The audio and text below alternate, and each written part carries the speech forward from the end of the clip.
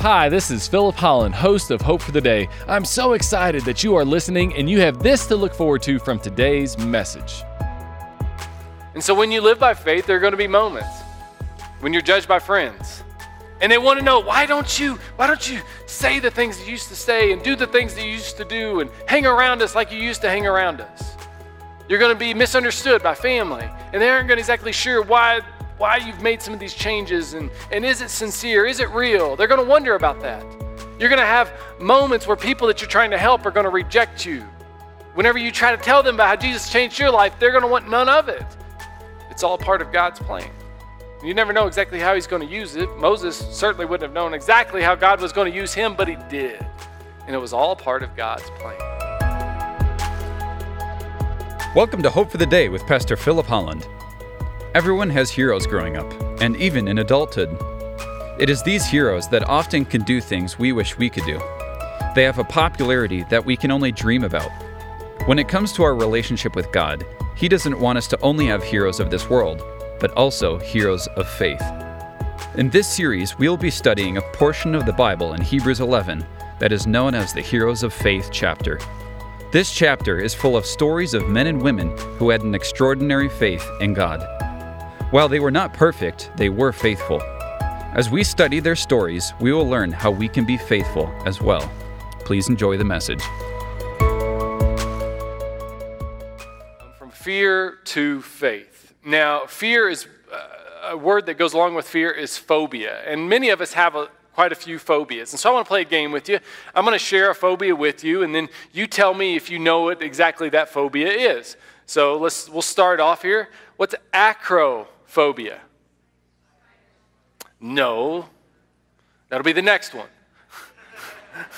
Acrophobia is actually the fear of heights. The fear of heights. Now, obviously, this guy didn't have fear of heights, but it is a fear of heights. Getting to what you all were just saying, arachnophobia is the fear of... Yes. Oh, good. Good job. And everybody but this person apparently has that fear, at least of tarantulas. I have another one here for you. Aviophobia. What's this the fear of? It is the fear of flying. Aviophobia. This guy, he's white-knuckling it all the way to wherever it is that he's going. Here's another one here. Baloniophobia. And it's not fear of baloney. Anybody know? It's a fear of needles. Fear of needles. If you really struggle to have your blood drawn or to get a flu shot or something along those lines, you might have this fear. Dentophobia. Dentist, yes, and this poor boy, he's scared to death. And then here's the last one, which is pantherophobia.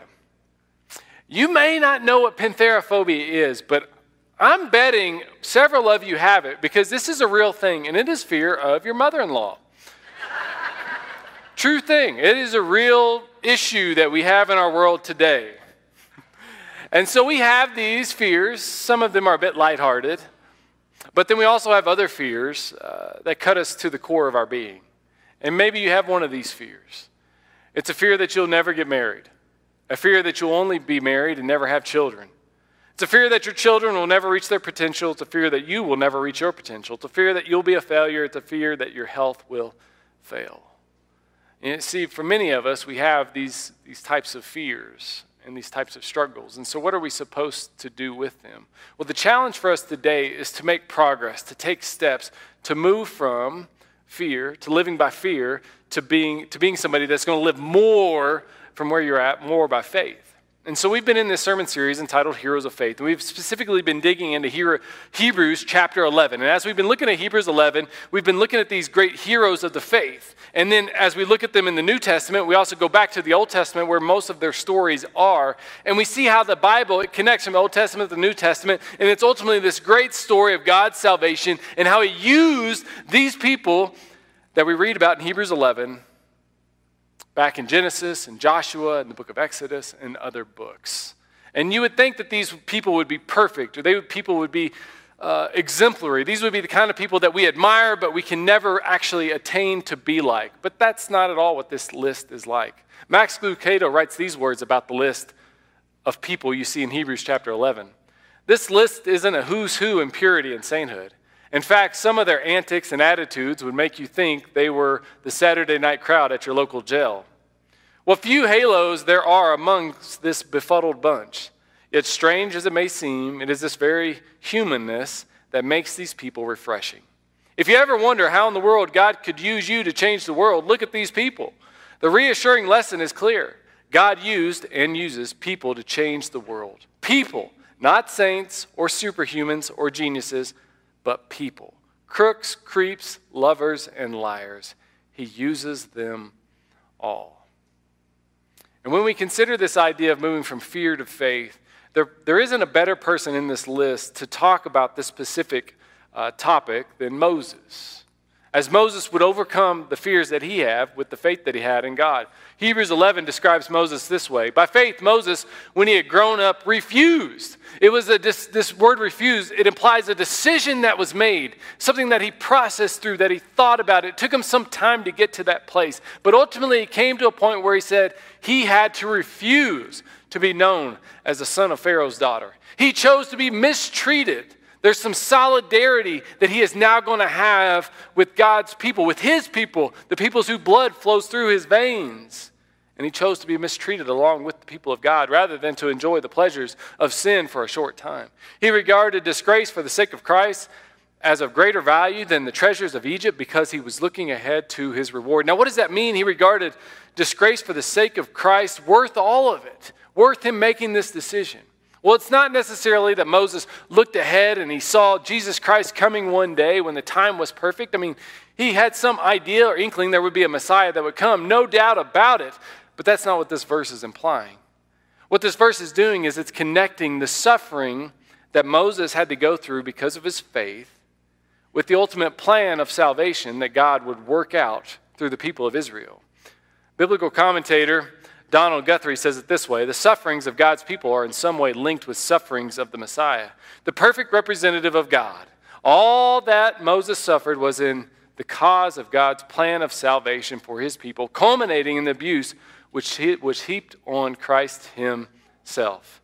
And the point that Donald's making here is that when we live by faith, there are going to be moments when you suffer.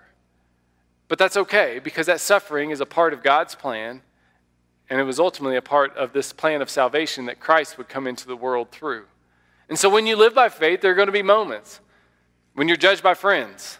And they want to know, why don't you say the things you used to say and do the things that you used to do and hang around us like you used to hang around us? You're going to be misunderstood by family. And they aren't going to exactly sure why you've made some of these changes. And is it sincere? Is it real? They're going to wonder about that. You're going to have moments where people that you're trying to help are going to reject you. Whenever you try to tell them about how Jesus changed your life, they're going to want none of it. It's all part of God's plan. You never know exactly how he's going to use it. Moses certainly wouldn't have known exactly how God was going to use him, but he did. And it was all part of God's plan.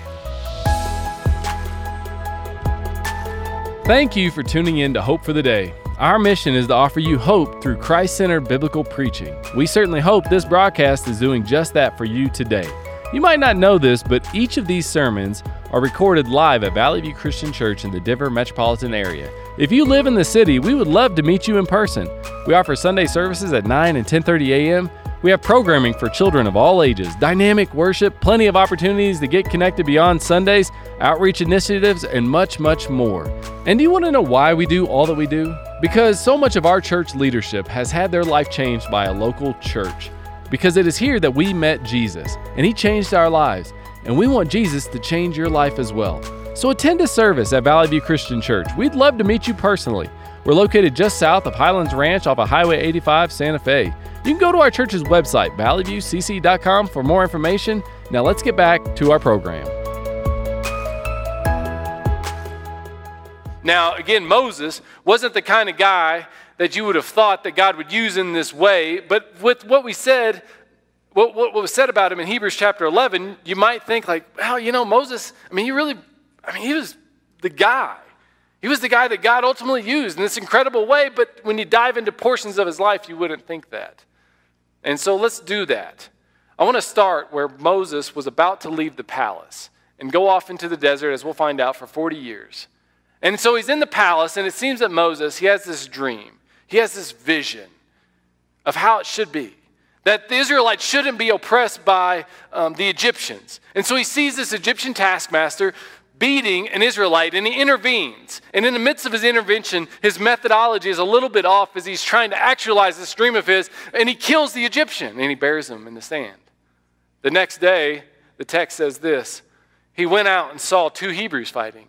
And he asked the one in the wrong, "Why are you hitting your fellow Hebrew?" He's saying, this isn't the way that it's supposed to be. You two are not meant to fight each other. You're in slavery. If you're going to fight somebody, fight them. This isn't how we're supposed to do this. And what do they do with this vision? What do they do with this dream? They reject him. They say, "Who made you ruler and judge over us? Are you thinking of killing me as you killed the Egyptian?" Then Moses was afraid and thought, what I did must have become known. And it had become known what he had done. And so what does he do? He runs off into the desert for 40 years. He minds his own business. He builds a family. He grows a family. He builds a business. He's a shepherd for his father-in-law Jethro. And then one day, as he's on the backside of Mount Horeb, God calls him from a burning bush. As Moses sees the bush that for whatever reason doesn't burn up, he sees something peculiar, something special about it, and so he goes to the bush. Chuck Swindoll asked the question, or proposes the question, I wonder how long Moses had to walk by that bush. How many times Moses had to walk by that bush before he actually went to it? In other words, how many times did he have to walk by his calling from God? How many days had to go by before he finally decided to check it out? Often we don't respond immediately to the callings of God. But in Moses' case, he finally did. And when he went to the bush, it's there that God would say to him, "Moses, I've heard the cry of my people, and I want you to go to Egypt, and I want you to tell Pharaoh to let my people go." Now, if you look at Hebrews chapter 11 again, Moses was the guy, if there was ever a guy that you would think would take the hill, that would lead these people to freedom, he would be the guy. He would have responded in the affirmative. But instead, the text says this: "But Moses said to God, 'Who am I that I should go to Pharaoh and bring the Israelites out of Egypt?' And God said, 'I will be with you. And this will be the sign to you that it is I who have sent you. That when you have brought the people out of Egypt, you will worship God on this mountain. And God says, and this will be the sign that I have sent you, that I have been with you, that I have made all of this happen. That one day on this same mount, that mountain that's known as Horeb, you will know of it as Mount Sinai. I will give you 10 commandments. You will worship me here, and you will know that what it is that has come to pass because of me, and that will lead to your devotion to me.' So Moses says, 'But who am I that I should go?' He's not ready to go. And then again, Moses says, Who shall I say sent me?" He's coming up with excuses. And God says, "Well, tell him I am sent you. I am the one who created. I am the one who controls. I am the one that is responsible for all of this." And Moses still doesn't want any part of it. And he says, "But what if they don't believe me? Then here's a staff. And with this staff, God says you can perform miraculous signs." And then Moses still isn't convinced. He says, "But I'm not a good speaker." And he was. He was a good speaker. We'll talk about this in a moment. But he had this misconception of who he was because of the fear that was consuming his life. And then lastly, he says, "God, I just don't want to go. Send someone else." And then eventually there comes a moment in which God asks again. Moses acquiesces, and then ultimately he goes to his father Jethro, gets permission, and then he goes off to Egypt to where he confronts Pharaoh. That was God's calling on Moses. What is God calling you to do? What is it that he's calling you to do that maybe you're scared to do? And we immediately jump to, well, maybe God wants me to be a missionary. When I told my family that I was going to go into ministry and would go to seminary, they thought, well, don't move to Africa. That was the first thing they said to me. I'm like, I'm not moving to Africa. I want no part. My skin is not made for Africa, first of all. I want nothing to do with that. But that's where our mind goes. Or we say, well, I got to quit my job and start this new business, or I got to turn my entire life upside down. And we think that. And in some cases, that is the case. But other cases, it's something small. It's something like, maybe God just wants you to believe in Jesus. He just wants you to finally believe. And he's calling you. He's working on your heart. He wants you to be serious about him. And you may be trying to get your life together. You may be trying to be your own savior, which at that point, what do you even need a savior for? Maybe he's just calling you to believe. Maybe he just wants you to attend church regularly. Maybe this is a place that you pop into here and there, but it's a little bit sporadic, and it really works around how well what the weather looks like outside and how things are going and what game is on TV. But God's saying, you know what? Be here regularly. Like, this is good for your heart. This is good for your soul. Maybe he wants you to serve in a ministry. That's it. He just wants you to serve a little bit, to help. Maybe he's wanting you to be generous. He's wanting you to stretch yourself a little bit. He's wanting you to give back to him and what it is that he is doing, his plan. Maybe he's wanting you to tell someone about your faith in Jesus. He just wants you to tell them about Jesus.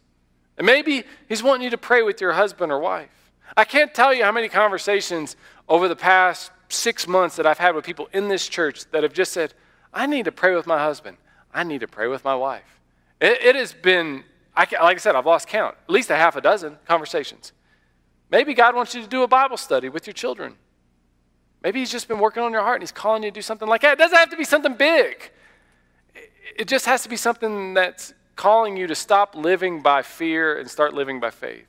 Because we can be like Moses. We can say, well, what if my kid gives me an attitude? And we're scared. Or what if my spouse, my husband or wife, doesn't want to pray with me? Or what if the prayer doesn't go that well? Or what if we do it once or twice and then we don't do it for a while? Why are we talking like this? Why are we scared? What if you tell somebody about Jesus but they don't believe? They just don't believe. You've done what you were supposed to do. God's going to do what he's supposed to do. Thank you for tuning in to Hope for the Day. We hope this message has been an encouragement to you. I know it has been to others. I recently received a message from a listener of ours who said, "Thank you for these messages on Hope for the Day. It is encouraging and refreshing to hear biblical-centered teaching that continually points people to Christ. This is one of the several notes that I've received from people that are blessed by our program. That is why we want to continue this program on the radio, but that can only happen through the generous contributions of listeners like yourself. If you'd like to partner with us financially, just go to Valley View Christian Church's website, valleyviewcc.com, and then click on the Give tab there. Once you click on the tab, just designate a gift to go to the radio ministry of Hope for the Day. Your gift would be an incredible blessing to this ministry. And as always, we want to meet you personally as well. That is why if you live in the Denver metropolitan area, we want to extend an invitation to you to visit us in person at one of our Sunday services, 9 and 10:30 a.m. If you do, please introduce yourself to me, Philip Holland. I'd love to meet you. Now let's get back to the program. What if God's calling you to be generous? And then you say, well, but there's this other vacation that we want to go on. I mean, it's fear of what you might miss out on. Maybe God is saying serve in the ministry, but you're saying, well, but, it's hard to do that because what if it's like, they want me to do it once a month or something like that. Maybe God wants you to attend church regularly, but you're like, well, but what if it's nice outside? And God wants you to believe in Jesus. And what if that changes my life? And it will. But it's not something to be scared of. It's something to embrace. And so what I want to share with you in regards to Moses is what fear does to you, 2 things, and then how you can overcome that. The first thing that we see in Moses' case of why we shouldn't live by why we shouldn't let fear destroy our lives, and we should take these steps that God is calling, whatever it is God's calling you to come into, is first thing is this, is fear sabotages your potential. Moses said, I'm not a good speaker. He was a good speaker. But what fear does is it causes you to see things a little differently. It causes you not to see yourself accurately. A while back, my wife and I, we were at a hotel, and it was a large hotel. It had to have at least 20 stories. And we get on an elevator, and I look at the elevator buttons, and the button said, for the floors, 10, 11, 12, 14, 15, 16. And I'm like, where's 13 at? What's the deal with 13? Is it this special floor that you can't get to? And I do a little bit of research on it, and these large hotels, they don't have a 13th floor, a lot of them, because people don't like staying on the 13th floor because it's bad luck, because they're scared of what might happen to them if they stay on the 13th floor. But I thought about that, and I thought, well, that's really weird because it's still the 13th floor no matter what you call it. If it's after the 12th floor, it's the 13th floor. You can call it the 14th floor or the 114th floor, but it's still the 13th floor. Nothing changes. But fear does that. It causes us to see things a little differently, to not see things as they actually are, to not see ourselves as God sees us. And Moses says, I'm not a good speaker. First century Jewish historian Josephus, he said that Moses, the tradition of Moses, was that he was a general in Pharaoh's army. Now, let me tell you something about generals. Now, I've never met a general, but I know this. You have to be a good speaker if you're a general. And you have to be a good leader if you are a general. And so what's going on with Moses? Well, Moses was consumed by his fear. Exodus is a historical narrative. This is the actual conversation that happened between Moses and God. But the scriptures later on in Acts 7, they correct this notion of that Moses had of himself when Stephen said this in Acts chapter 7. Moses was educated in all the wisdom of the Egyptians and was powerful in speech and action. Now, he didn't believe that about himself, and he resisted God's calling on his life because of that, but it was true. And God has given you potential. He sees you in ways that you don't yet see yourself. And if you are not careful, the fear that can consume your heart will hold you back from seeing that potential actually realized. Because God has made some of you to teach. He's made some of you to lead. He's made some of you to design. He's made some of you to discover. He's made you to write. He has made you to help heal hurts. He has made you to help the lost be found. He has called you to come alongside people and disciple them. He's gifted you to do those things. But if you're living by fear, you won't enter into and experience the potential and the outcomes that could be there if you were to live by faith. Sometimes we can be like the servants who Jesus talks about in Matthew chapter 25. 3 servants, 1 master. The master gives one servant 5 talents, the other servant 2 talents, and the other servant 1 talent. The one with 5 turns it to 10. The one with 2 turns it to 4, and the one with 1, well, he doesn't do anything with what was given to him. Matthew 25 says this. When the master asked him why it is that he didn't do anything with what was given to him, he said, "I knew that you are a hard man, harvesting where you have not sown, and gathering where you have not gathered seed. So I was afraid, and went out and hid your gold in the ground. See, here it is, what belongs to you." He was rebuked by the master and ultimately rejected. If you live by fear, you will never reach the potential that you could. Don't let the devil make you live by fear and miss out on all that God would have for you. The second thing that fear does to us is it destroys your dreams. Moses, he had a dream. He had a calling. Now, his methods were a little bit off, but he realized that what's happening between the Egyptians and the Israelites shouldn't be. That's not the way it was supposed to be. And he wanted to enter into this situation and do something about it, and he tried, but his people rejected him. They pushed back on him, and he gave up on that dream. He gave up on that dream, didn't he? But in Acts chapter 2, verse 17, the Bible tells us that one of the signs of when the Holy Spirit comes upon us is that we will have dreams and that we will have vision. It says, "In the last days, I will pour out my spirit on all people. Young men will see visions and old men will dream dreams." What are you dreaming about now? What kind of a vision has God given you? What kind of a calling is there for you? Do you even have a dream? Or are you scared to have a dream? Are you scared to dream of something greater than yourself? What exactly could that thing be? What is that thing for you? In the case of the Israelites, they eventually made it through the Red Sea and they got away from Pharaoh and his army. And just as they were on the cusp of taking the promised land, in Numbers chapter 13 and 14, Moses has to send out some spies into the promised land to do some reconnaissance. 12 come back of the spies. Caleb and Joshua believe that they can take the land. The other 10 don't. This is what they actually say of themselves. That we went into the land in which you sent us, and it does flow with milk and honey. Here is its fruit. And they literally gave Moses some fruit. But the people who live there are powerful. The Amalekites, the Hittites, Jebusites, Amorites, and Canaanites. I mean, they're scared of everybody. You can throw mosquito bites on there, for that matter. And the cities are fortified and very large. We seem like grasshoppers in our eyes. They're scared. And they're seeing themselves with an inaccurate perspective of themselves because fear is consuming them. And we look the same to them. I mean, Moses doesn't do this, but I would almost think Moses would say, "Oh, really? Did they tell you that? Did they tell you that you look like a grasshopper?" Well, no, they didn't say that, but they were thinking it. They were thinking that. You got to have a pretty low self view of yourself to think that you are the size of a grasshopper. Don't let the devil make you believe that you're a grasshopper. Don't let the devil rob you of your dreams and make you think that whatever it is that God is wanting you to do or calling you to do, and again, it doesn't have to be something grandiose. It could be these small things in our lives. Don't let him rob you of that to the point that you don't pursue the dreams that God has given you. To learn more about this sermon series, or other messages, please visit our church's website at valleyviewcc.com. You can also find these radio segments on the Hope for the Day, Apple Podcasts, Google Podcasts, and Spotify. Valley View Christian Church is located just south of Highlands Ranch off of Highway 85, Santa Fe. We provide services at 9 and 10:30 a.m. every Sunday.